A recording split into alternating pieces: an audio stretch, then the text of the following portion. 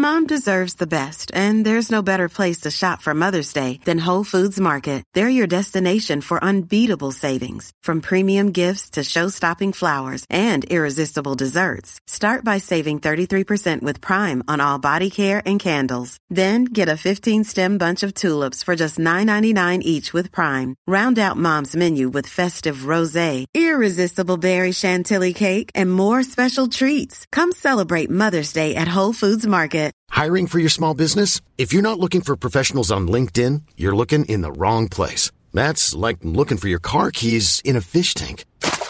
LinkedIn helps you hire professionals you can't find anywhere else, even those who aren't actively searching for a new job but might be open to the perfect role. In a given month, over 70% of LinkedIn users don't even visit other leading job sites. So start looking in the right place. With LinkedIn, you can hire professionals like a professional. Post your free job on linkedin.com/people today.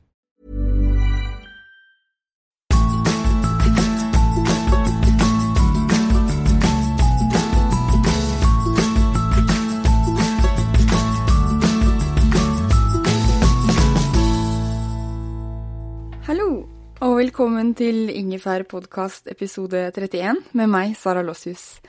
Vi har hatt en skikkelig lang sommerferie, men nå Ingefær endelig tilbake som vanlig. Hver uke i hele høst kommer det en ny episode søndag kveld, slik at du får en best mulig start på uken. Jeg kan love deg mange spennende gjester og temaer denne høsten, noe jeg gleder meg skikkelig til. Denne uken Silje Landevåg gjest på Ingefær. Silje gründer av nettbutikksuksessen getinspired.no. Get Inspired ble startet av henne selv for 7 år siden, og i år målet for å selge for over 100 millioner kroner. Silje og jeg snakker om å sette seg og oppnå mål, og om balanse i livet. Jeg synes Silje har innmari mye smart å komme med, og ble veldig inspirert av samtalen vår. Men før vi hører på hva Silje har å si, så har jeg et par fine nyheter. Først, på nettsiden min saralossius.no får du nå kjøpt et sabla praktisk og miljøvennlig ingefær bærenett. Jeg håper å se så mange som mulig med bærenettet, og jeg kan love deg at jeg hilser om jeg ser deg med ingefær bærenett over skulderen din. Frem til søndag 4. september så får du fri frakt om du bruker koden SARA. Og så det på tide med en ny runde av Ingefær Live. Min forrige episode med Børge Fagli har vært blant de mest populære, og mange har etterspurt om han kan gjeste Ingefær igjen. Så derfor måtte vi ha et Ingefær Live-event med han. Onsdag 28. september klokken 18 på Eldorado bokhandel midt i Oslo skal Børge og jeg snakke om mat og trening, vi skal prøve å løfte blikket litt, og vi skal snakke mye om det mentale aspektet. Billetter på 150 kroner må kjøpes på forhånd. Gå inn på saralossius.no for mer info, og for å sikre deg din plass i dag. Og jeg gleder meg som en unge til den kvelden.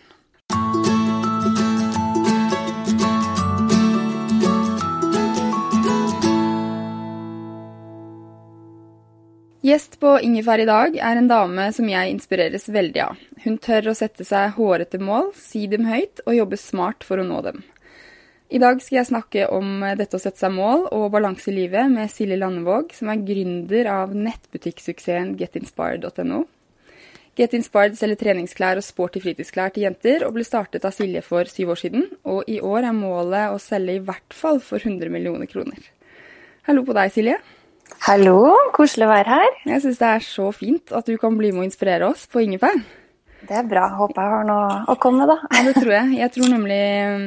Jeg tror at det ligger veldig mye god helse i å finne ut hva drømmen sin og jobbe for å nå den. Så derfor du her, altså. Men kan ikke du bare fortelle litt om først hvordan Get Inspired startet? Det kan jeg gjøre, vet du. Get Inspired ble jo til i august 2009. Da var jeg nettopp ferdig på gründerskolen gjennom Universitetet i Oslo. Det var et hardt jobbmarked den gangen. Jeg ble nummer 2 på de fleste intervjuene jeg var på. Og i mellomtida, mens jeg søkte jobb, så drev jeg og trente på det med å skrive forretningsplan. Og så gikk jeg på en måte videre med en idé. Jeg gjorde markedsundersøkelser. Og egentlig en del analyser som skulle til, og fikk ganske god respons. Og da var ideen den gang treningsvideoer. Jeg tenkte at det må jo komme noe nytt og oppdatert fra Jane Fonda sine 80-tallsvideoer. Så var det egentlig pappa som fikk meg til å ta steget. Han var sånn, må du gjennomføre noe da? Ja, vi får nå se. Siden hvis ikke du gjør det, så gjør jeg det. Jeg bare, ja, men hei, det er jo min idé. Ja, men kjør på. Så da var jeg egentlig i gang da. Så det ble en DVD, skulle jeg til å si, og så fant jeg jo fort ut at det var både tidkrevende og dyrt å lage de filmene her. Det var lite gjensalg. Så neste steg var jo å ta inn yogamatte, strikk, pilatesball, et parti med det. Fylte jo hele leiligheten min i Oslo den gangen med de varene, og opplevde egentlig det samme. Hadde du kjøpt den yogamatta, så kjøpte du ikke flere. Så det var lite gjensalg, så jeg fikk jo på en måte en liten kundebase, men ja, jeg måtte på en måte tenke nytt. Så i januar 2011 tok jeg kontakt med Røners, som var første leverandøren min på klær. Og da fikk jeg kjøpe et parti med utgående varer til en fin pris, og kunne ha et januarsalg. Og da fikk jeg god respons på det. Så jeg når nyhetene kom inn, så ønsket jo kundene også å kjøpe dem. Og da begynte det å rulle med at jeg fant konseptet med treningsklær da, for sporty jenter. Gjennombruddet var egentlig når KK.no skrev en artikkel om tightsen som gir knallfin rumpe, og linket inn til meg, og da var jeg eneste i Norge som hadde den shape tightsen da. Så da haglet bestillingene inn, og jeg sprettet champagnen, husker jeg. Ja, man må jo feire. Så siden den har vi jo blitt flere. I 2 år etterpå så kom jo broren min inn, han er daglig leder, så det er vi 2 som er på eiersiden i dag. Og nå er vi jo 23 ansatte og har lager og lokaler på rundt 1000 kvadrater i Trondheim. Det er en fantastisk historie. Ja, og en del flere leverandører enn sist gang, eller enn de vi startet med. Så det har vært en veldig fin reise, selv om det er mye arbeid bak, selvfølgelig da. Ja, det er det jo. Det skal vi snakke om litt senere. Men hva tror du er hovedgrunnen til at Get Inspire har gjort det så bra? Det er jo ulike grunner til det. Det var jo en suksesskriterium er jo at det var jo primetime i forhold til både netthandel og sosiale medier. Jeg var jo på en måte først ut med konseptet, og fikk jo avtaler med de store merkevarene ganske raskt. I dag er det jo ganske mye tyngre å starte opp. Så jeg fikk tidlig fotfeste der, ja. Og så tror jeg også det med at jeg var jo 24 år den gangen, og hadde jo all verdens av tid, og det var jo det her jeg ville ha mest i hele verden. Og du vet heldigvis ikke så mye hva du går til heller når du er litt yngre da, så terskelen for bare å gutse på er bedre enn for eksempel i dag, hvor jeg måtte ha tatt hensyn til familie og barn og en tryggere økonomi da. Jeg hadde liksom ikke så mye å tape den gangen. I tillegg til at jeg har hatt veldig, veldig flinke folk med meg på laget. Vi har jo på en måte vært veldig målrettet og jobbet smart hele veien, og den kulturen er veldig godt implementert i Get Inspired. Vi er langt over snittet målbevisste folk som jobber her, og vi trigges av å ha det sånn på jobb da. Så kult. Men hvordan, du fant ut at det var nettbutikk du ville starte, var det på grunn av at du skrev ulike planer etter gründerskolen, og så var det, kunne du gjort andre ting også, tror du? Eller spørsmålet mitt var det viktigst for deg å starte for deg selv, eller å starte nettbutikk? Egentlig så, jeg ville egentlig bare ha meg en jobb hvor jeg var betydningsfull. Det har på en måte alltid vært litt sånn mottoet mitt, at det skal vises hvis jeg er bort fra jobb en dag. Og så var det det med at jeg da ikke fikk meg noe jobb, og da har jeg alltid tenkt at en dag har det vært gøy å starte for seg selv, men jeg ønsket egentlig litt erfaring på baken først da. Men så ble jeg jo på en måte kastet ut i det, og har egentlig ikke tenkt så mye over at liksom, det å drive selv har vært motivasjon, men det er jo klart at når du jobber for noe som betyr så mye for deg, og som er noe eget, så ligger det nok en ekstra motivasjon i det. Men jeg tror jeg hadde kommet til å gjort en like bra jobb om jeg hadde vært ansatt et sted i en betydningsfull stilling da. Det tror jeg nok. Men tenk så gøy at eller egentlig så kan du jo takke for at du ble nummer 2 nå, for hvis du hadde blitt nummer 1, så hadde du ikke sittet her nå. Nei, det klart. Det jo en mening med det meste. Ja, jeg tenker det. Etablererperioden var jo ganske tøff, har jeg forstått. Altså, du jobbet omtrent i 2 år uten å ta ut lønn og sånn. Hva det som fikk deg til å fortsette når kanskje folk rundt deg ikke trodde så mye på det? Det nok magefølelsen. Selv om jeg hadde mye motgang, så hadde jeg liksom en sånn god følelse på at jeg ikke skulle gi meg. Og så var jeg litt sånn, jeg kom jo rett fra studiebenken, så penger var liksom ikke så viktig i den tida. Jeg var jo vant til å ha 7-8 tusen bare i stipend i måneden, så det gikk på en måte greit. Jeg fikk jo støtte under etablering fra Nav, sånn at det dekket jo akkurat på en måte husleia. Så brukte jeg selvfølgelig noen 100 000 av sparepengene mine da, i den tida. Men det tyngste med det var nok alle de på en måte, det psykiske med å drive for seg selv. En del bekymret, en ting er noen økonomiske bekymringer, men etter hvert så, når du møter motgang, så har du ingen på en måte du kan dele det med. Altså, jeg snakket jo en del med samboeren min på den tida, men det jo begrenset på en måte hva man klarer å få innsikt i, som for eksempel en kollega som på en måte deler jobbhverdagen med deg. Så jeg tror nok det var på en måte det verste med å skulle på en måte takle motgangen. Jeg følte meg veldig alene i den perioden. Og så det sånn at du sitter ekstremt mye i joggebuksa og føler deg litt lite fresh. Det blir jo litt sånn, du har jo på en måte ingen du sier hei til. Jeg synes det var litt tøft. Jeg synes det var tøft faktisk å ha hjemmekontor. Og bare, savnet egentlig det sosiale og det å på en måte feire oppturen sammen med noen også, og da dele det som er tyngre da. Så det var veldig godt når jeg etter hvert har blitt flere. Ja, det skjønner jeg. Jeg tenker at vi etterpå kan snakke litt om det psykiske, eller hva du snakker med deg selv og sånn om, men sånn tilbake til mål. For du sier jo at de som jobber med deg er veldig glad i mål, og det er jo du også. Altså, hvordan det du setter deg mål?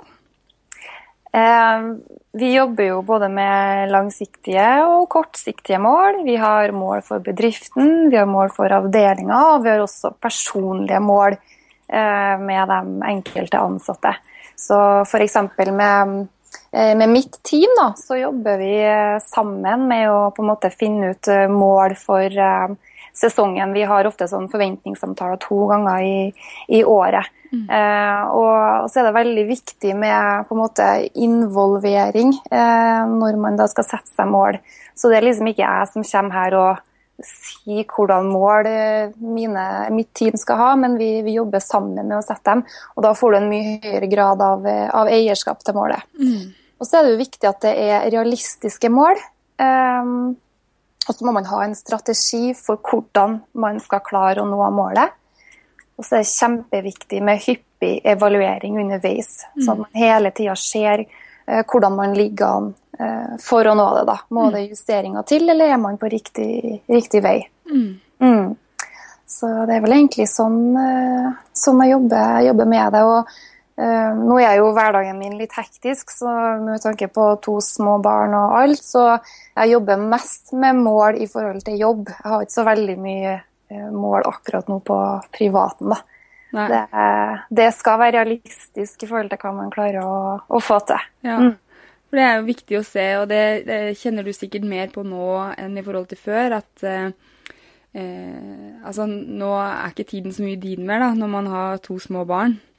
Så man kan ikke ha så hårete mål kanskje på alle aspekter i livet som før.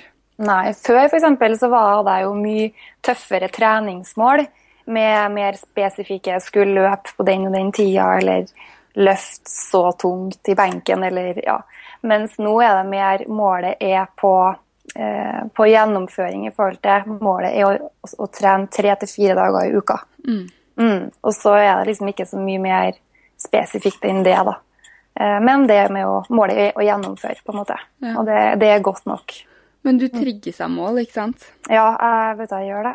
Jeg synes det råartig. Og jeg tror liksom ikke jeg kunne jobba uten mål. Da har jeg liksom, nei, man må jo ha det. Det helt naturlig for meg. Det har vært det egentlig så lenge jeg kan huske. Ja, for jeg tenker at du har ganske klare mål, og at det gjør deg liksom fokusert, og at det også holder deg motivert. Ja, det gjør det absolutt. Og nå det klart at i og med at vi i en vekstperiode nå, så det jo, målene nå jo veldig knyttet til det med vekst både i omsetning og økte arbeidsplasser og ja, den biten der i forhold til strategi og drift da. Og det utrolig spennende. Jeg føler meg heldig som i den posisjonen hvor jeg på en måte kan være med å bidra så mye til fremtiden for Get Inspired da. Ja, det skjønner jeg. Det må være en veldig god følelse av skapt arbeidsplasser, det ikke det? Det en veldig god følelse. Det noen gang jeg og Sindre bare sitter her, ja, når vi helt alene på kontoret og ser rundt oss og bare tenker at vi har blitt så mye fine folk og at vi har kommet så langt og ja, og vi har det så gøy på jobb også da. Så man må klippe seg selv i armene noen gang altså.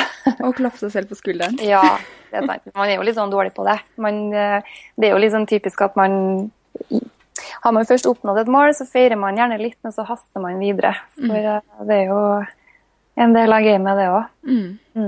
Hvordan jobber du for å oppnå målene dine? Altså sånn, hvordan legger du opp uken eller dagen? Og altså, hvordan planlegger du livet ditt da, ut fra mål? En typisk uke for meg starter gjerne søndag ettermiddag, som kanskje den viktigste dagen for meg i forhold til det å få planlagt uka. Det veldig viktig på en måte å være i forkant. Da har jeg best med meg selv når jeg godt forberedt. Så jeg bruker som regel 4-5 timer på søndag ettermiddag kveld, bare for å se over kalenderen for uka, oppdatere markedsplan, sette i gang teamet mitt i forhold til arbeidsoppgaver, sånn at alt klart til man på en måte kommer på mandag morgen, og også skjer litt sånn i forhold til justeringer som skal gjøres for å nå neste ukes budsjett, eller hva det skal være da. Og så booker jeg også inn trening i kalenderen min, sånn at jeg vet at jeg får gjennomført de 3-4 øktene som jeg ønsker, og ja, prater da logistikk med samboer. Vi har en sånn fordeling med at han kjører om morgenen, og så henter jeg da etter jobb. For morgenen veldig viktig for meg, veldig sånn A-menneske, så det å komme i gang tidlig, det betyr mye for meg, for jeg veldig, veldig produktiv før lunsj. Så ja, så det en fin ordning som passer for oss. Ellers så, jeg skulle si dem hjem, jeg merker sånn ekstremt mye til at jeg jobber mye. Jeg hjem til middag stort sett hver dag, og tar heller igjen noen timer på kvelden etter de har lagt seg. Så, men det litt sånn, og det å jobbe for meg, det jo på en måte en hobby også. Det jo noe jeg gledelig gjør, og noe som på en måte beriker livet mitt. Det ikke sånn at det synd på meg for at jeg må på jobb på søndagene. Jeg gjør det fri vilje. Jeg kunne ha planlagt uka for eksempel på fredag, men for meg så fungerer det veldig godt da, å gjøre det på den måten. Men du har jobbet ganske mye for å komme dit du i dag. Ja, det ekstremt mange arbeidstimer, men jeg jobber mindre nå enn jeg gjorde før da. Så jeg ser jo på en måte at etter hvert som mine ansatte har blitt så utrolig dyktige som de så får man en forlenget arm. Så i sommer nå så hadde jeg jo 3 uker ferie, hvor jeg logget jo ikke helt av, men jeg hadde ordentlig ferie da. Og det tror jeg jo første gangen på de 7 årene faktisk at jeg og ikke nok med det var veldig gøy å se at de presterte så langt over budsjett, mens både meg og Sindre var bort. Da blir jeg så motivert når jeg ser hvor flink de da. Så bra. Det betyr jo at dere kanskje inspirerer også.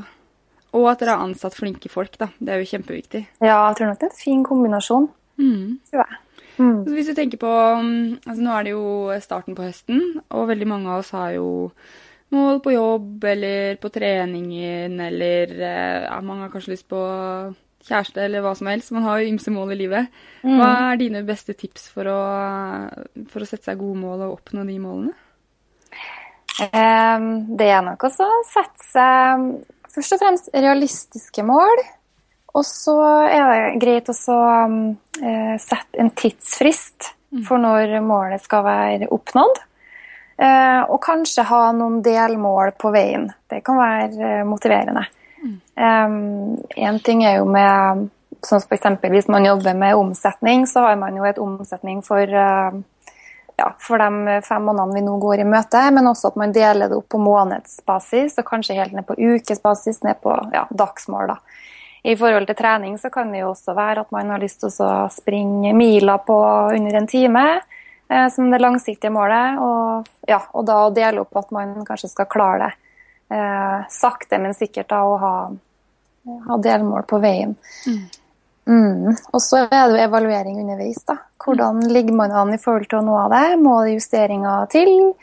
Trener jeg ofte nok? Spiser jeg riktig? Hvis det i forhold til treningsmål, ellers det jo for min del, så på jobb så jeg fungerer jo som markedssjef, og så i tillegg til så har jeg veldig mye med innkjøp å gjøre, så jeg jo nødt til å se, har jeg gode nok aktiviteter til å klare å skape den omsetningen for eksempel som vi har budsjettert. Hvis jeg ser at vi henger litt bakpå, så jeg nødt til å ha mer attraktive kampanjer for eksempel i ukene som kommer, eller gjøre justeringer sånn at jeg sørger for at vi når målene.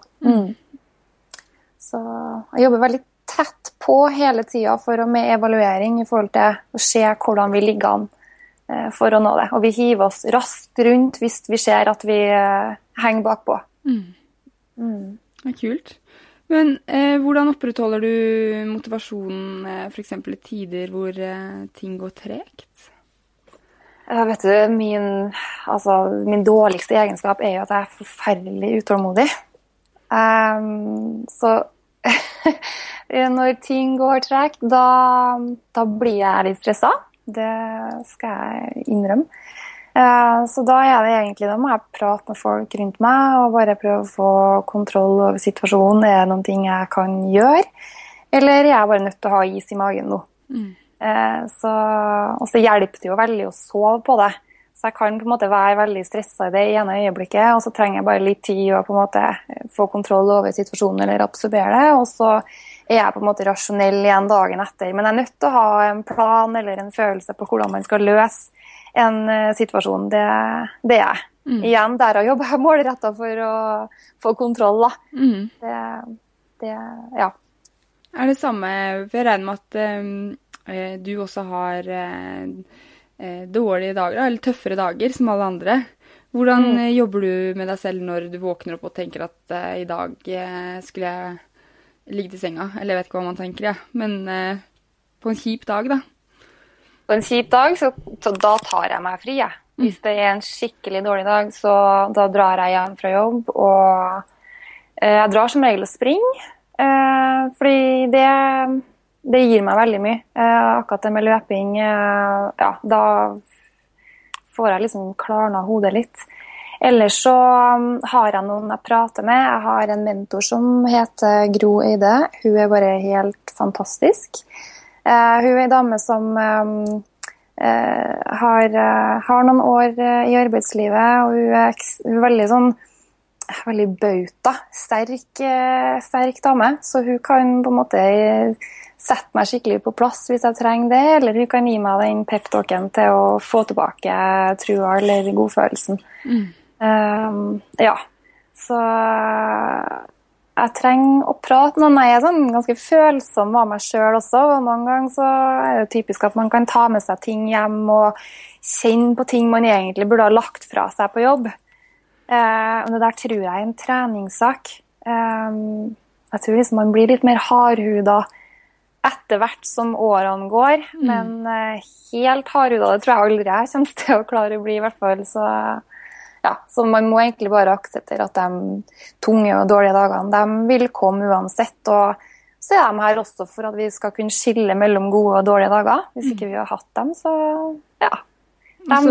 kanskje at det gir oss lærdom? Absolutt.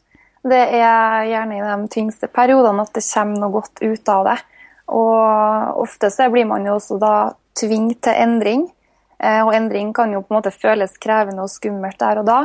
Men så det jo, som ofte så ser man jo i ettertid at det har kommet noe veldig bra ut av det. Det skumle med endring jo ofte at man vet hva man har, men ikke hva man får. Så selv om man kanskje ikke har det bra, så det vanskelig å endre seg, fordi man vet jo ikke.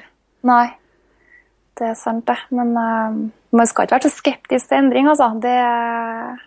Det som regel positivt. Men den målkulturen dere har, jeg bare tenker, kan man si at det nesten litt unorsk? Ja, det vil jeg si. Fordi det litt sånn skummelt å bli evaluert, liksom, i Norge, og sette seg mål og sånne ting. Vi har jo sagt det, eller vi snakker mye om det in-house her, at vi har en ganske sånn amerikansk tilnærming til det å drive.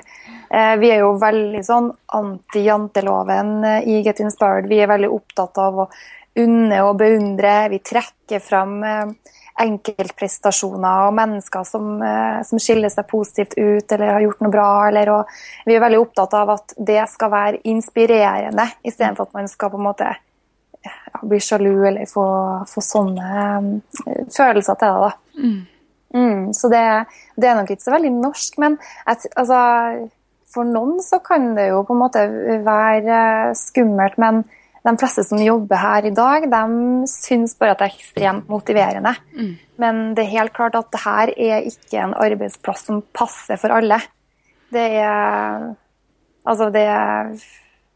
tror nok at jeg har noen av de dyktigste medarbeiderne i Norge i forhold til arbeidsinnsats og stå-på-vilje og guts. Men så blir du backa underveis, og vi er jo team om ting. Det jo veldig sjelden at du alene på en måte må stå for et mål. Vi er jo teamspillere på samme måte som på fotballbanen for å få til det her. Så jeg opplever i hvert fall at de synes det veldig motiverende. Men du vil jo også tiltrekke arbeidstakere som motiveres av mål og kontinuerlig evaluering, og ikke synes at det skummelt. Så som du sa på begynnelsen, at du hadde lyst til å ha en jobb hvor det syntes at du ikke var på jobb en dag. Og det kanskje sånne mennesker du tiltrekker deg også, som har litt det samme ønske. Vi trenger de medarbeiderne som på en måte har et ønske om å ha en jobb fra 8 til 4 og ha det godt med det. Og så trenger vi dem som på en måte ønsker å satse på en måte utover den 37,5 timers uka. Og det jo på en måte, jeg kaller dem for ildsjeler da. Vi har jo noen ildsjeler i bedriften her som virkelig på en måte med å gjøre en stor forskjell i forhold til at vi når målene. Så man trenger begge typer spillere. Det gjør man. Det tror jeg på. Selvtillit og selvfølelse tenkte jeg kanskje snakke litt om. Selvfølelse jo det at man har egenverdi uavhengig av hvordan livet går på en måte. Men selvtillit mer spesifikt knyttet til prestasjoner da. Og så har jeg scrollet gjennom Instagram-feeden din og lest en del intervjuer av deg og sånn, så jeg tenker at sånn jeg opplever deg at du virker både at du har liksom trygg selvfølelse, men også at du har ganske god selvtillit på det du driver med. Stemmer det? Man får jo, jeg har jo fått god selvtillit på veien med tanke på at for meg så det sånn når jeg oppnår resultater, så får jeg veldig sånn mestringsfølelse, og det jo med å bygge selvtillit.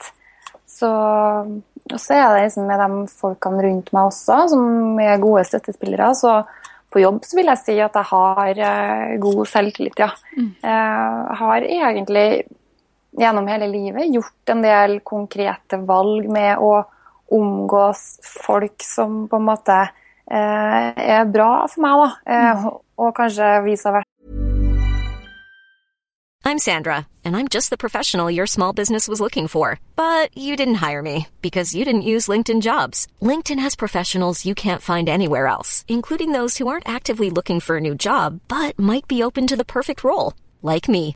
In a given month, over 70% of LinkedIn users don't visit other leading job sites. So if you're not looking on LinkedIn, you'll miss out on great candidates like Sandra. Start hiring professionals like a professional. Post your free job on linkedin.com/people today.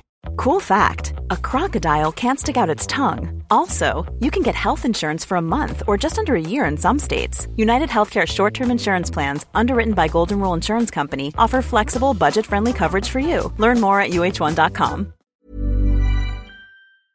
Også med både I forhold til venner og familie og hvordan du velger å bruke tida di. Det veldig viktig, sånn som I hvert fall for min del, hvor jeg gir såpass mye spesielt på jobb da, for å på en måte lykkes her, at du har folk som virkelig vil deg vel på veien. Men det klart at jeg har jo på en måte ikke alltid god selvtillit jeg også, og det jo spesielt liksom I perioder hvor vi ser at det går litt tungt, så kan jeg få ganske sånn indre uro, fordi at det som på en måte mest skremmende med det hele at vi har ansvar for så mange ansatte. Og altså det å vekse sånn som vi gjør, vi tar ganske mye risiko hvert eneste år. Og vi har ingen store investorer I ryggen, eller vi kan liksom ikke gjøre noen store feilgrep, for det vil ha enorme konsekvenser. Og den går jeg kjenner mye på, at kan være litt sånn skummelt. Men ellers så synes jeg jo også at det veldig sånn viktig å være stolt over ting man gjør, selv om man ikke alltid lykkes. Jeg har jo et eksempel med I 2014 var det vel, så etablerte vi sportykids.no på Si, en barnebutikk på nettet med sporty merker. Og da var vi litt sånn der, siden vi har kompetansen på netthandel, vi har apparat som skate, vi har leverandører, vi har gode avtaler på alt fra frakt til hva det skal være, og vi har på en måte, vi har jo mødren, så det her skal jo gå fint å bare etablere et nytt selskap da. Men vi så jo det at barnemarkedet var jo beintøft, og det kreves jo ekstremt mye å starte opp en bedrift, og det ikke bare noen ting du kan gjøre på Si, sånn som vi tenkte. Og vi så jo liksom at Get Inspired krevde så mye, I tillegg til at Sporty Kids krevde minst like mye for å på en måte I den der etableringsperioden. Det blir jo på en måte som å få seg et nytt barn. Det kan faktisk sammenlignes med det når man får en baby, så må den på en måte ha all den støtte og nærhet og all den jobben det kreves for å få det til. Så vi valgte jo etter under et år å avvikle den barnebutikken da. Og da var det liksom, jeg husker jeg møtte ei på butikken etterpå, for folk var nesten som de turte liksom ikke å snakke med meg om det. Når på en måte det var offentlig, jeg husker jo det kom jo første sak på adressa.no og alt det der da. Så møtte jeg på butikken, og hun bare, og så trist, og så utrolig kjipt det med, Sporty Kids. Så jeg bare, jo, det var jo trist at det ikke gikk, og det der, men jeg var jo bare så stolt over den reisen likevel, og hadde jo fått så mye erfaring på veien, og så var det på en måte et viktig sånn her pekepinn på hvor viktig det er å holde fokus. Sånn som det der var jo på en måte en avsporing til Get Inspired. Nå fikk vi på en måte kjenne på kroppen at skal vi klare å lykkes med Get Inspired, så må vi faktisk være 100% der. Vi kan ikke holde på med noe på Si, eller vi har et kapasitet, så igjen så det med hva det som realistisk å få til. Så det var egentlig bare en god følelse å ta med seg den lærdommen og stå over den erfaringen, selv om det ikke alltid går I veien. Men det vel også, altså hvis man feiler og ikke tenker hva var det som skjedde der, hva kan jeg gjøre neste gang for å unngå å gjøre samme feilen, da det jo på en måte en feil, da det jo ikke en lærdom. Men du fikk jo mer sånn, hva lærer vi av det her, hva kan vi gjøre bedre? Og da det jo egentlig bare positivt å ha feilet. Jeg tror jeg jobber mye mentalt, sånn som I forhold til det med både selvtillit og selvfølelse. Jeg har jo, hun som mentoren min I dag, hun har jo blitt etter at jeg startet å gå I coaching til henne. Det faktisk bare et års tid siden, men jeg var sånn, hvis jeg skal på en måte videreutvikle meg som leder, så trenger jeg på en måte jeg trenger å snakke med noen som på en måte god I faget og feltet, og så trenger jeg noen på en måte til å backer meg litt, for det jo litt sånn hvem leder lederen, hvem utvikler, Så det har gitt meg veldig mye, da. Jeg kjenner bare at generelt det å prate med folk som eldre og mer erfaren, og som sier det ikke så farlig. Og bare kjenne på den følelsen av at det faktisk ikke så farlig. Jeg tror bare jeg har vært litt sånn anti-janteloven egentlig alltid. Så det noe du kan lære deg å bli. Da. Du kan lære deg å jobbe med tankene dine og igjen liksom omgås folk som på en måte vil deg vel, og som gir deg god støtte da, i utfordrende situasjoner eller perioder. Jeg tar jo mentaltrenerutdannelse nå. Spennende. Ja. Og det Cecilie Ystnes rå trening, og jeg synes det helt fantastisk, for det handler jo ikke det om at man ikke skal vise følelser eller være lei seg eller noe, men det handler om å ha visse verktøy for å bare bli litt mer robust, da. Og litt av det jo hvis man vet hvilke mål man har og hvilke verdier man har i livet, så blir det jo lettere å takle motgang og navigere. Og så det er veldig spennende, sånn som jeg har jo, en ting jo å jobbe med verdiene til Get Inspired, men jeg har jo også jobbet med mine personlige verdier. Så når jeg ikke har det bra, så vet jeg jo på en måte hvorfor, fordi jeg ser jo at det noen av mine verdier som på en måte utfordret, eller hva skal jeg si da. Men det var veldig bra du sa egentlig, fordi det sånn at dine prioriteringer, altså når du ikke har det bra, så tenker jeg at det kanskje fordi du prioriterer på tvers av dine verdier, på en måte? Eller at det kan være en av grunnene da? Jeg har jo for eksempel, noen av mine verdier jo tillit veldig viktig for meg. Så hvis jeg ikke opplever tillit da, kan være i et arbeidsforhold eller hva det skal være, så får jeg på en måte en vond følelse. Og da skjønner jeg jo at her det på en måte kanskje det som gjør at jeg ikke helt klarer å ha en bra følelse til situasjonen eller hva det skal være. Annen ting som viktig for meg jo at ting skal være ordentlig. Det høres kanskje litt kjedelig ut, men for meg det liksom viktig med struktur, at det skal være ordentlig i forhold til kvalitet, gode rammer, man punktlig, hele den biten der, samtidig som at jeg veldig kreativ, så sånn at jeg kan godt være det, så lenge at det under noen forutsigbare rammer, da, skal jeg til å si. Ja, så, og så jeg sånn her, for meg så jo det med anerkjennelse en viktigere motivasjon enn for eksempel penger. Det bare å få en klapp på skuldra og du har gjort en bra jobb i dag, det gir meg kjempemasse. Så da på en måte, hvis jeg føler at jeg ikke har blitt sett på lenge, så kan det være at nå har jeg lyst til å... for eksempel så kan det jo være å takke ja til å holde et foredrag igjen. Da får jeg jo kjempegod sånn her mestringsfølelse igjen etter å ha turt og gått opp på scenen foran mange mennesker og snakket om noen, eller det kan gi meg en påfyll igjen da. Så jeg tror liksom det å være litt sånn bevisst over hva som viktig i livet, og da vet du på en måte, hvis noen ting mangler, så vet du på en måte hvorfor du føler som du gjør da. Så jo familie kjempeviktig for meg. Det jo derfor jeg prioriterer også det med å være hjem til dem til middag, og jeg ønsker liksom ikke at de skal ha en mamma som har vært bort alltid.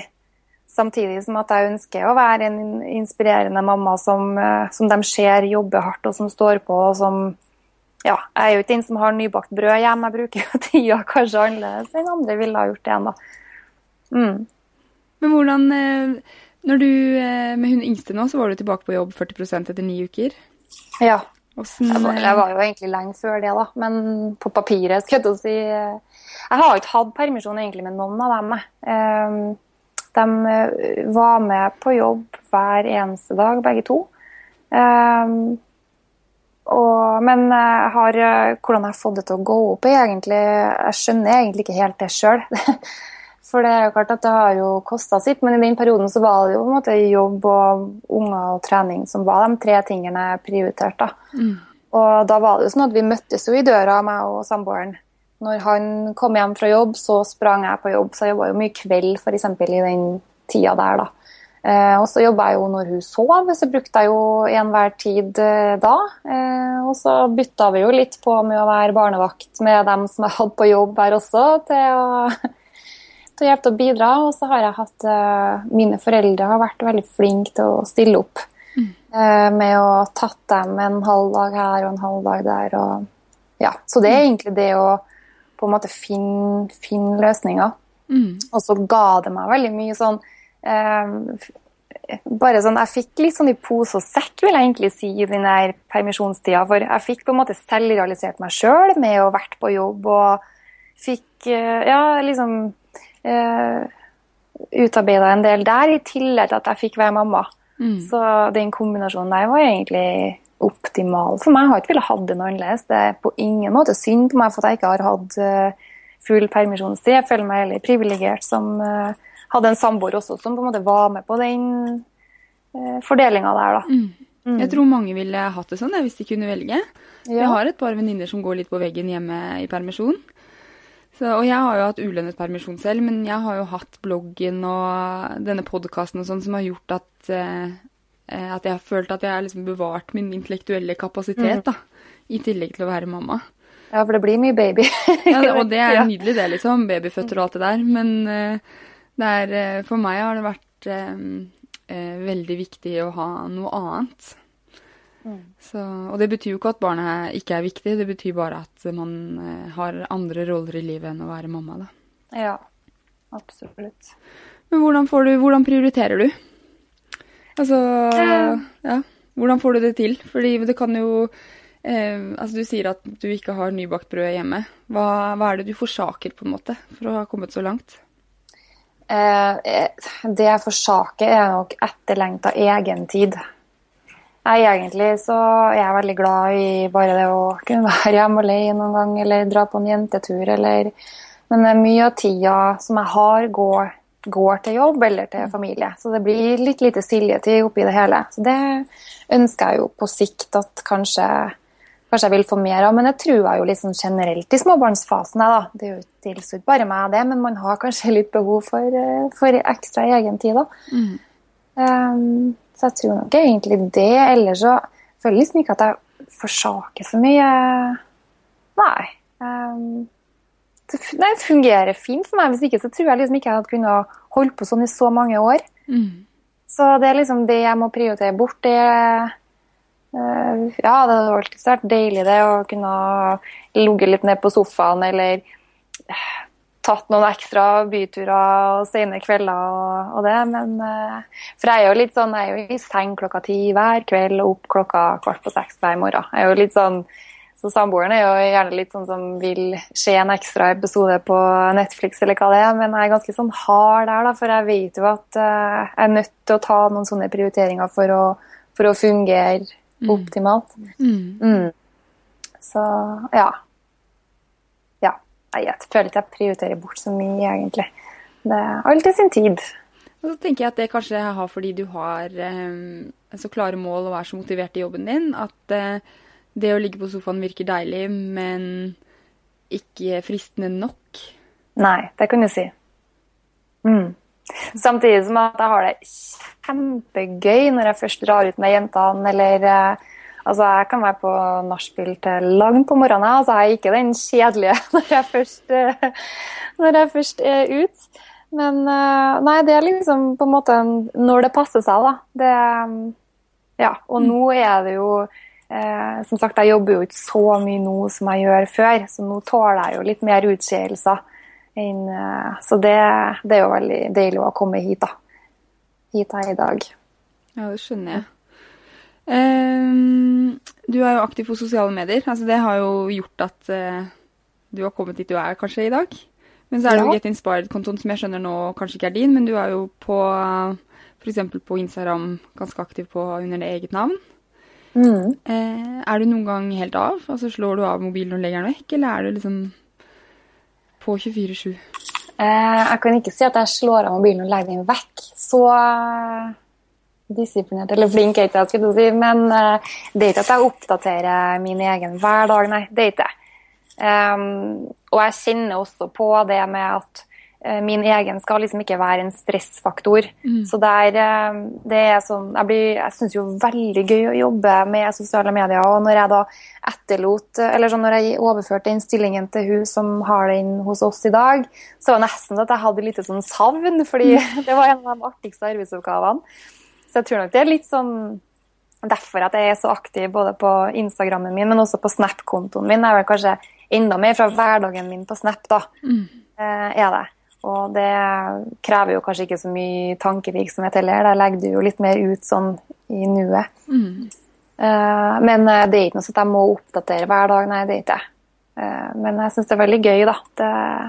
Det gjør jeg. Så har det vært en veldig viktig del, for det er jo mange som har fulgt meg, og det jo jeg blogga jo på en måte før Instagram og Facebook og det der kom også, så det har på en måte vært en sånn naturlig greie for meg alltid.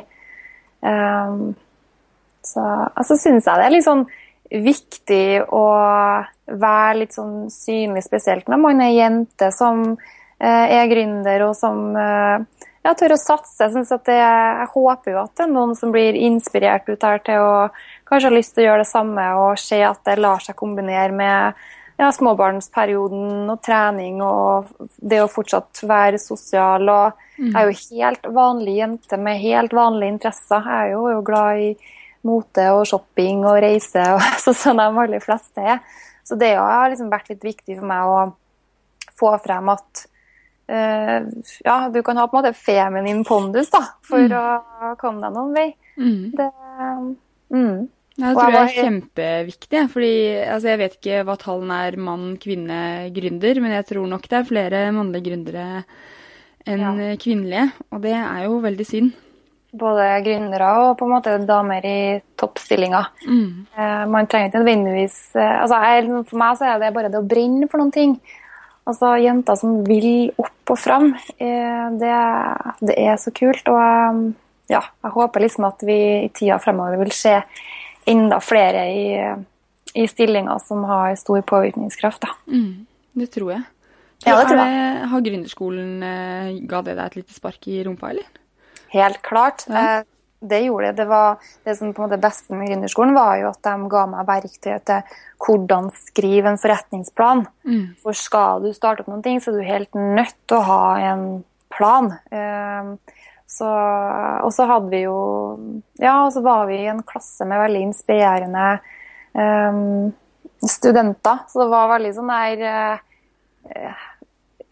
folk heier veldig på hverandre, og jeg tror terskelen for å starte opp etter å ha vært der i et sånt miljø som bare så gjør det da den er nok lavere, så det ga helt klart et bra spark i riktig retning, den utdanningen, Jeg tok den i Sør-Afrika i 2005-2006. Men der var det mer fokus på sosialt entreprenørskap og sånn. Jeg tror på en måte Shanghai kanskje var hakket vassere da, med å starte ting. Altså starte mer Jeg tror Sør-Afrika var også en del sånn kulturutveksling og sånn. Men kom mye godt ut fra det, altså. Ikke minst det der bare at man må jo bare prøve, og hvis man feiler, så er man jo ikke et dårlig menneske for det. Absolutt ikke. Man er råkul som har turt å satse. Og så er man en kjempeerfaring rikere. Så det eneste som på en måte har vært litt sånn viktig for meg, er å ikke satse mer enn jeg har råd til å tape, sånn at jeg klarer å sove om natta. Det er litt sånn, jeg satset jo... når jeg startet opp, så tok jeg opp 200 000 ekstra på boliglånet mitt. Og da var jeg litt sånn, 200 000 før eller siden, det klarer jeg uansett å betale tilbake. Om det nå tar de årene det tar, så vil jeg liksom ikke sette meg i en økonomisk knipe for resten av livet. Og det var litt sånn betryggende for meg da. Hvem er det som er dine inspiratorer selv da? Jeg har jo mange. Jeg har jo på en måte en inspirator. Jeg sitter jo på en måte på kontoret ved siden av meg. Broren min er jo en av de mest stødige og beslutningsdyktige personene jeg vet om. Og så har jeg jo mentoren min, som jeg nevnte, Gro, som bare er en skikkelig bauta i situasjoner hvor jeg trenger støtte. Og så har jeg helt klart et kjempeforbilde som Odd Reitan og Reitan-gruppen. Altså det de har bygd opp på bakgrunn av verdibasert ledelse, det synes jeg utrolig imponerende da. Og jeg har jo vært så heldig å møte den ved flere anledninger og drukket kaffe i biblioteket på Ladegård og hatt veldig mange gode samtaler, og så han virkelig et forbilde. Ellers har jeg også på en måte venninner i hverdagen, en treningsvenninna mi som heter Mette. Hun den mest strukturerte, effektive og snilleste personen jeg vet om. Hun bare får til alt. Så man har liksom folk som inspirerer i ulike settinger, om det jobb eller privat eller på trening eller hva det skal være da. Men jeg tenker at det kanskje sier noe om deg, at du blir inspirert i stedet for misunnelig, hvis du skjønner? Ja, men det så viktig. Og så det litt sånn der, hvis man på en måte kjenner på den der misunnelige følelsen, så må man på en måte gå litt inn i seg selv, og kjenne på hvorfor gjør jeg det, og heller prøve å snu det til inspirasjon, og heller beundre, skal jeg til å si. At man heller kan tenke at, vet du, det har jeg jo lyst til, og finne ut hva kan jeg gjøre for å få til det, for eksempel. Da.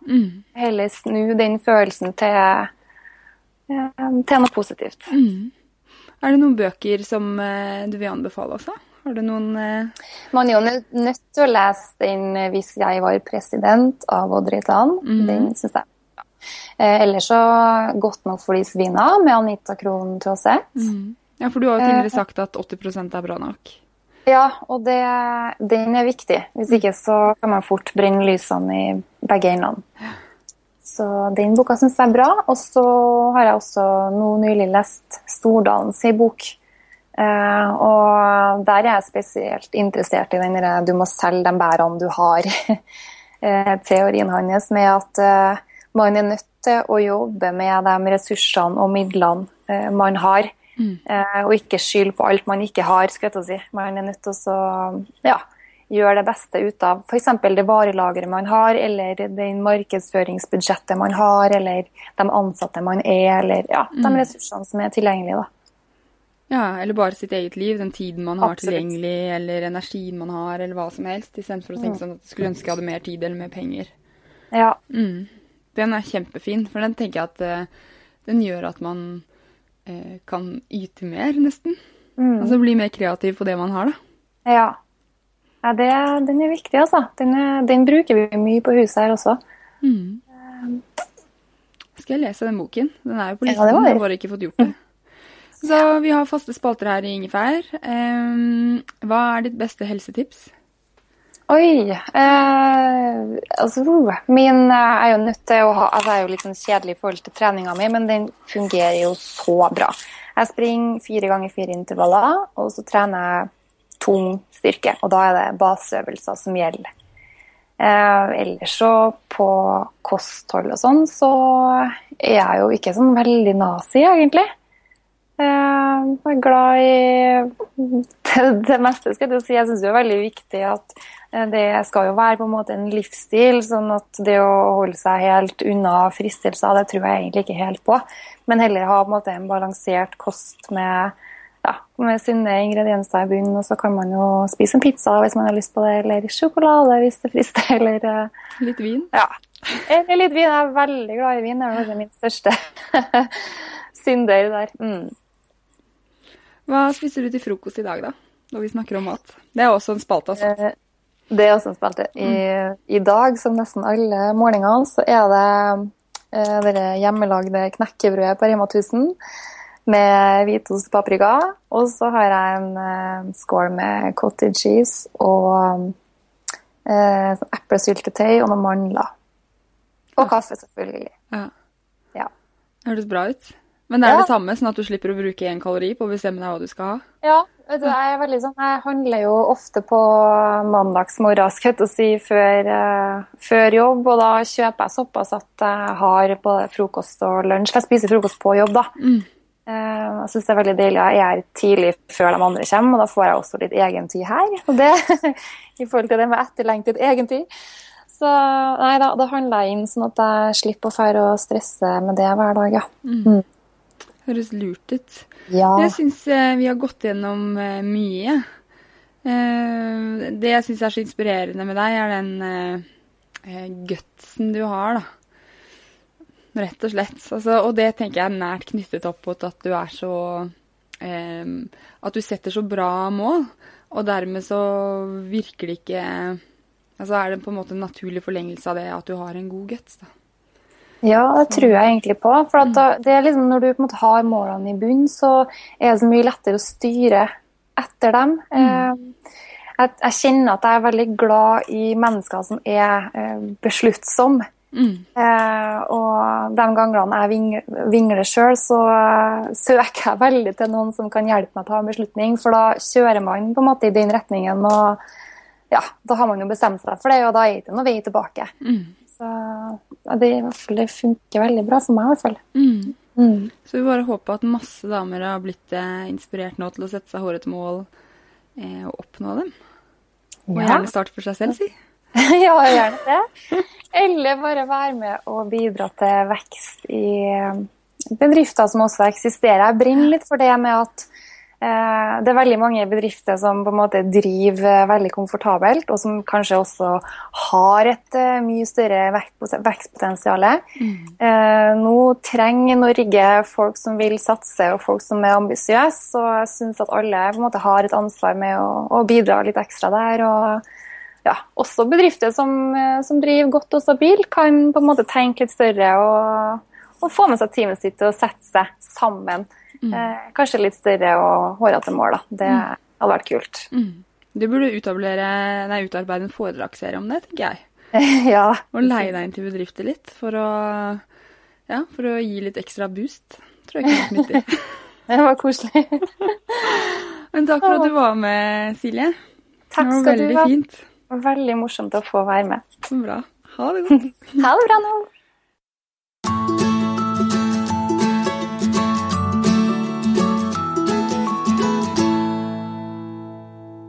Du har hørt episode 31 av Ingefær podcast med meg, Sara Lossius. Jeg har snakket med Get Inspired gründer Silje Landevåg, blant annet om å sette seg mål. Husk Ingefær live den 28. september klokken 18 på Eldorado bokhandel i Oslo. Børge Fagli gjest, og jeg kan love deg en innholdsrik kveld. Gå inn på saralossius.no for å sikre deg billetten din i dag. Og inntil neste uke følger du meg på Instagram, Facebook og Snap med navnet Sara Lossius. Ingefær podcast har også endelig somlet seg på Instagram under navnet Ingefær podcast i ett ord. Og på bloggen saralossius.no kommer det i løpet av en uke en post om gode tips til å sette seg nyttige mål som gjør det lettere å oppnå de drømmene man har her i livet. Om du har spørsmål eller kommentarer, sender du meg en mail til sara@saralossius.no. Jeg svarer alle. Og så må du huske å bruke koden SARA da, innen neste søndag om du har lyst på fri frakt på det flotte Ingefær bærenettet. God uke til deg. Ha det. Normally, being a little extra can be a bit much. But when it comes to healthcare, it pays to be extra. And United Healthcare makes it easy with Health Protector Guard fixed indemnity insurance plans. Underwritten by Golden Rule Insurance Company, they supplement your primary plan, helping you manage out-of-pocket costs without the usual requirements and restrictions like deductibles and enrollment periods. So when it comes to covering your medical bills, you can feel good about being a little extra. Visit uh1.com to find the Health Protector Guard plan for you.